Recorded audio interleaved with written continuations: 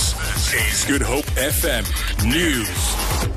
Good morning. The airports company says flights have not been affected at Cape Town International Airport following a shooting incident this morning. 2 people were wounded in a suspected gang-related shooting. Lynn Arendse reports.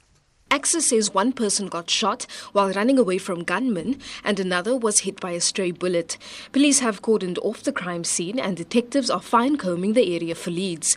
The incident happened on the upper roadway near the domestic arrivals terminal. Access says one of the wounded people ran away from the scene after being hit.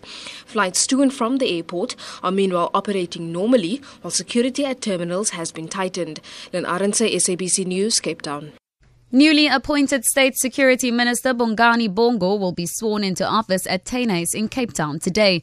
The presidency says other members of the National Executive whose appointment into new portfolios was announced by President Jacob Zuma yesterday will not be sworn in again, as they have already taken their oath of office when they were first appointed. Political analyst Prince Mashele says President Zuma's reshuffle is driven by his need to deliver on an alleged nuclear deal with Russia. The president realizes that in 2 months' time he will no longer be president of the ANC.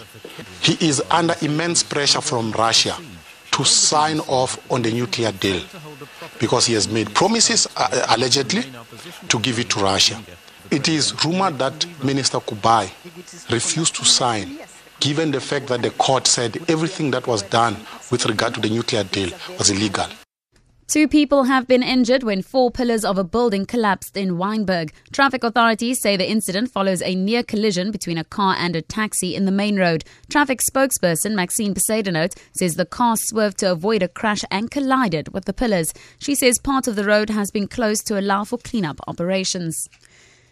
To end this bulletin, 19 years after Nelson Mandela began writing about his years as president, his new book, Dare Not Linger, was launched in Johannesburg. Novelist Mandla Langa worked with Mandela's original manuscript, which he never finished, to complete the book, which he had intended as a sequel to his international bestseller, Long Walk to Freedom.